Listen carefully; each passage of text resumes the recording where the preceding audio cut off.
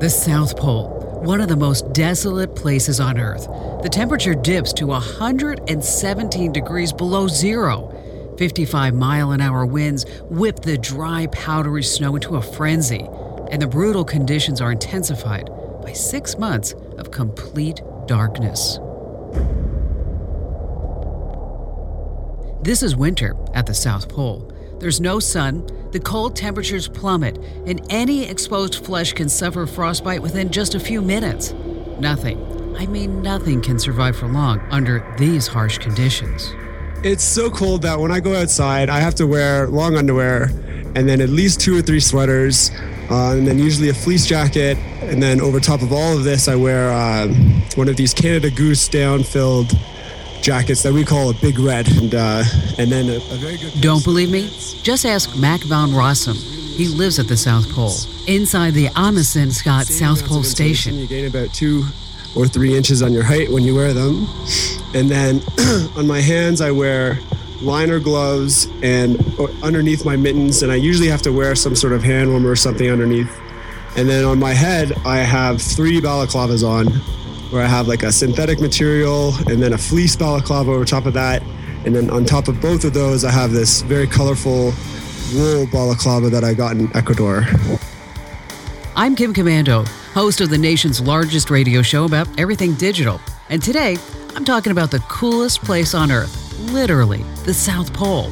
We'll find out how a select few elite scientists live in one of the most extreme environments in the world and try to answer one of the most important questions: why?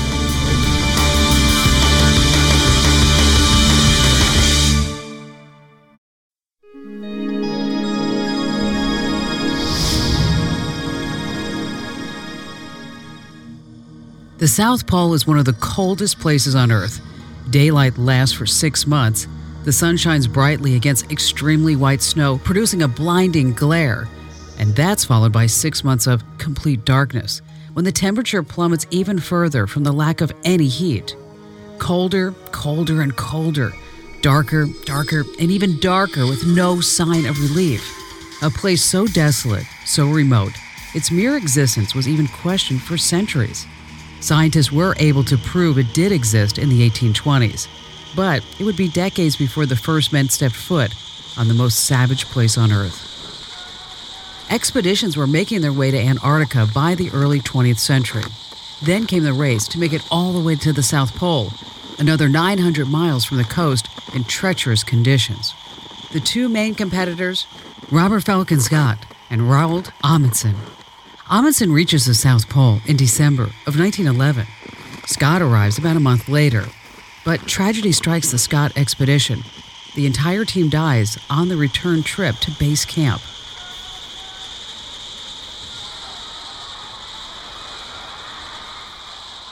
The team's contributions will never be forgotten. That's because 45 years after the tragedy, the United States built the Amundsen Scott South Pole Station, a research facility for scientists from around the world. The station has been built, torn down, and rebuilt over the years as engineers add the latest technology to keep those inside warm and protected from the harsh environment just outside. The building is home to about 200 scientists during the warmer Arctic summer months. But when winter hits and temperatures plummet to nearly 120 degrees below zero, can you imagine that? Think about how cold that is. A group of about 50 people stay and they maintain the facility. They have the distinction of being called winter overs. Mac is one of 48 scientists, engineers, medics, cooks, electricians, and plumbers overseeing the facility during the dark winter months. I spoke to Mac during a rare interview that was extremely difficult to set up. The stars have to align, and I mean literally. There are no landlines hooking the South Pole to the rest of civilization. All communication relies on satellite, and because of the axis of the Earth, there's only a limited amount of time these modern-day explorers can use satellites to communicate. There's a couple different satellites that we have access to. One is pretty much unusable, where it's worse than dial-up sort of thing, so it's not very good. And then there's another one that is sort of good enough that you can check your email, but not a whole lot else. And then there's the one that we're using right now, which is called Spitter. The satellite window is only open for a short time every day, and it's not very convenient, at least for me here in Phoenix, Arizona. Mac and I spoke about 5:30 in the evening on a Wednesday, South Pole time. For me, it was 10:30 at night on a Tuesday. During the entire interview, I kept thinking about how isolated the South Pole is and what would happen if there were an emergency. If things are going bad and we really need to get in touch with some of the experts in the north, there's an alternative satellite system called the Iridium satellite that has 24/7 access. And so we can make just phone calls over that. And they're really difficult phone calls where there's a slight echo on my end and it's very crackly. And, you can really tell it's a rough connection. And that's the only lifeline for these adventurers. That's because traveling to the South Pole is nearly impossible during the winter. There's no way to jump into your four-wheel drive for a road trip or hitch a ride in an airplane. Travel is just way too dangerous. Here, it's snow everywhere. And so all the planes have skis that they land on rather than wheels. But even with skis, they need some sort of shock absorbing gasket or something like this. And so the fluid that is inside these gaskets will start to freeze too. And so the tendency that if a plane tries to land here, unless they're, it's a very risky maneuver, but generally the gaskets won't work and the skis have a tendency to just break off. You might remember their story from 1999. That's when Jerry Nielsen, a doctor working at the South Pole, discovered a lump on her breast. Dr. Nielsen was forced to perform a biopsy on herself to confirm the lump was cancer. It took another few months before the weather was warm enough to perform her evacuation safely. Although Dr. Nielsen's cancer went into remission, she unfortunately died 5 years later when the cancer returned. The doctor's diagnosis, more than 15 years later, is helping the current crew at the South Pole. There may only be one doctor, but several crew members, including Mac, are now trained as medics just in case something does go wrong. They teach us, how to deal with emergency situations where there's a trauma event, like someone breaks a leg or whatever like this. But then we've also been learning, for example, this last week, how to intubate people. So how to put people under in preparation for some sort of surgery. And so there's a doctor and a physician's assistant on station, but they can't do all of the work themselves. And so they're helping us teach these sort of extra little tasks that aren't super difficult, but are also extremely important that we know how to do it properly. No matter your job, those people working at the South Pole, they have to do double duty. Some crew members are first responders, others work in the logistics, but everyone has KP. We rotate through having dish pit. We have a single steward who does the huge majority of the dishes, but that's not quite enough to do the dishes, just one person for everyone on station. And so we have other people who rotate through it, dish pit duty. Mac is a physicist working on a project called IceCube. How appropriate is that? It was developed by scientists at the University of Wisconsin, Madison. It requires scientists to study these subatomic particles called neutrinos and discover how they interact with each other using light and the massive block of ice at the South Pole. Now, the South Pole is uniquely suited for this kind of experiment because, it's the only place that has a big enough chunk of ice. Mac spends most of his day, thankfully, in the comfort of a laboratory collecting data from sensors deep beneath the surface of the ice. But getting to that lab is pretty treacherous. So the building that I do a lot of my work in is called IceCube Lab, or ICL, I'll refer to it as. And ICL is about a mile or so of a walk from station. And so there's a lot of times when the wind is so high that you can't see it when you first leave the station door. And so what we do at the start of the season is we have all these sort of bamboo sticks with small little flags at the top. Mac lines the mile-long trail from the main building to his laboratory with these flags. It helps him find the building when the wind is howling and the visibility is down to just a few feet. And get this, since his experiment deals with light, he can't use any kind of flashlight. So just imagine what it's like. Temperatures down to 120 degrees below zero, out in the middle of a blizzard, blowing snow, whipping across your face. Now, visibility down to 0 without any light source. Oh, and there's a mile trek between you and where you have to be.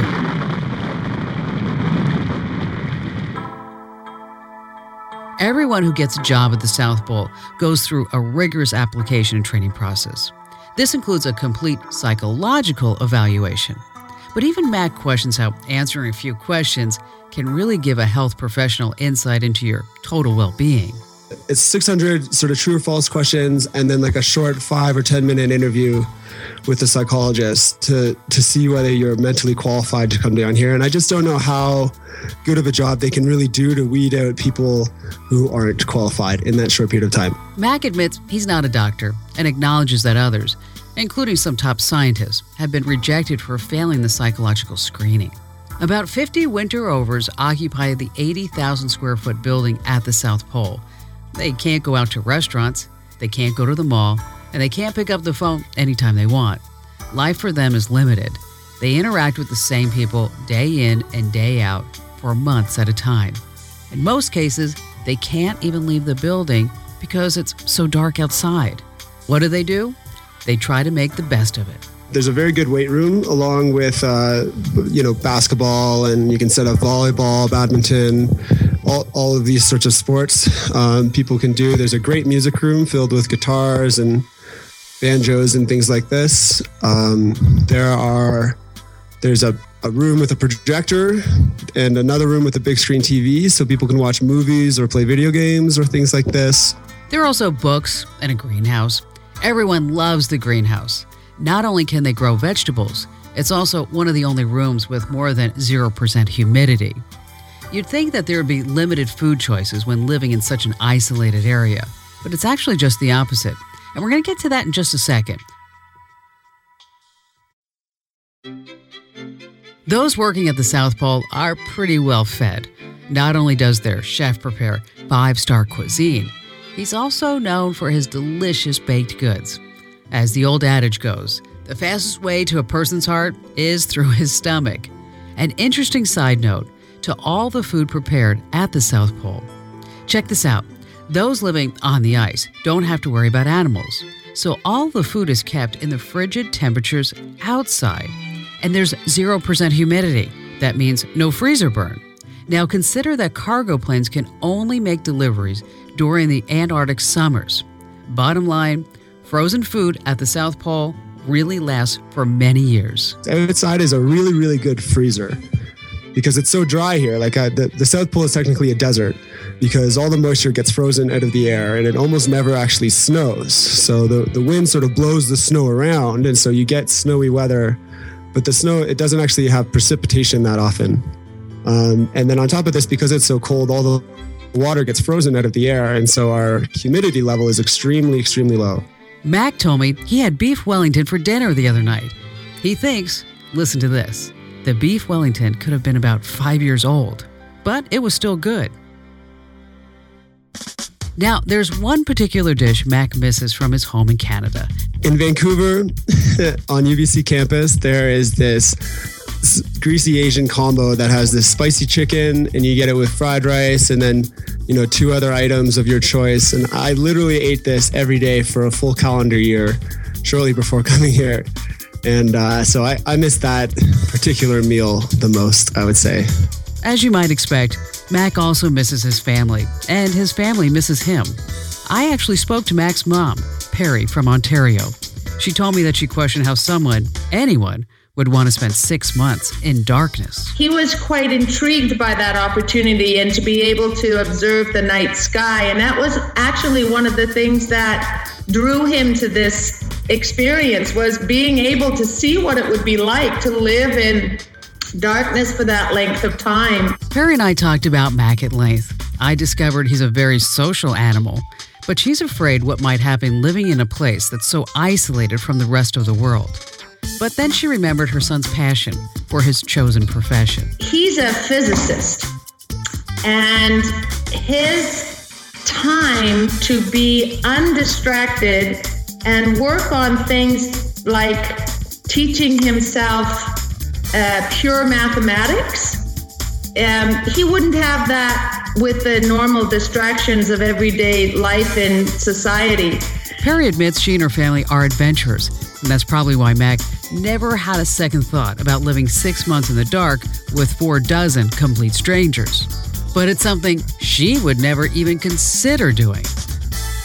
Perry ponders the vast distance that separates her in Canada and her son, a half a world away at the South Pole. She's amazed that at certain times of the day, she can actually pick up the phone and talk to him, just like he's right down the street. I was just gobsmacked at how incredible technology has affected our ability to stay in touch and communicate with one another. You know, if I didn't know, it would be as though he was anywhere. I mean, he could be on the moon, for goodness sakes, even though he might as well be. He's so remote and he's so far away. And I think that technology, that ability to communicate, really eases a lot of the worries or concerns one might have of being a mom, of having somebody in such a remote place. Sure, Perry says technology can help stay in touch, but nothing replaces physical contact. That's one thing she can't wait to do. She wants to hug her son as soon as he comes home for Christmas. The Amundsen Scott South Pole Station is one of the most technologically advanced places in the world. Everything scientists need to perform their work is at their fingertips. There are a few things they don't have access to, though, like television. Sure, they have this huge movie library, but there's no way to stream the latest Star Wars flick or watch live news from the United States. Live radio is also out. And forget about cell phones for 2 reasons. First of all, one of the experiments being performed there is linked to radiation, and cell phones could interfere with the experiment. And secondly, as you might expect, there are no cell phone towers, and there is no cell phone service. Well, yeah, that too. Mac admits that sometimes, just sometimes, they're looking for something, anything to divert their attention from the fact that they're cooped up with the same people in a relatively small building for months at a time. That's why, when someone found a moth, they celebrated its life when it died. A moth that got somehow carried in from the coast, and people were really excited about that for the 2 or 3 days that it lived. And then it died, and there's a little funeral procession. Consider the station at the South Pole like a mini city. Everything that happens where you live happens on the ice, and that includes taking care of the station's waste. I know, it's probably something that you didn't want to know about, but trash and recyclables are collected and housed during the winter. Then, when the weather's warm enough, it's shipped to a dump in the United States. Human waste stays at the South Pole using this ingenious method called rod wells. We dig down through the fern, and we get to where it becomes solid ice, and we just melt a big sort of light bulb shape into the ice, and then we suck it up. And that's how we get our water. And so what we deal with human waste is we just put it into the old rod wells and just let it freeze again. So now that you know that answer, what about the South Pole as a vacation destination? There are no high-end hotels or Airbnbs. This is how it works, and it's only available during the Antarctic summer, December and January. Campers make their way to South America. They board a plane and they land right at the South Pole for a week of fun, camping out in relatively warm temperatures. It's only about 20 degrees below zero. Visitors are not allowed to tour the station. Now, the cost for this fun-filled adventure? About $50,000. Yikes. But the visitors do get to see 2 South Poles. One is a ceremonial pole, similar to a red and white barber's pole with a crystal ball right on top. Then there's the geographical South Pole that's moved every year. The glacial ice shifts underneath us by about 10 meters each year, and so they have to reposition the pole, and they do that on New Year's Day each year. And the new pole is actually designed by the winter rovers of the previous year, and so that's one of the tasks that the 48 of us have to do this year, is figure out what we want next year's pole to look like. With the South Pole identifying a landmark in human history, a quest finally achieved by 2 fearless adventurers and an icon of what some of the greatest human minds ever accomplished, I had to ask one last question. Did he ever lick it? That sounds dangerous. I have not. No, I've not licked any poles. Mac has another 6 months at the pole. He'll leave about 2 weeks after being replaced by a new group of winter overs.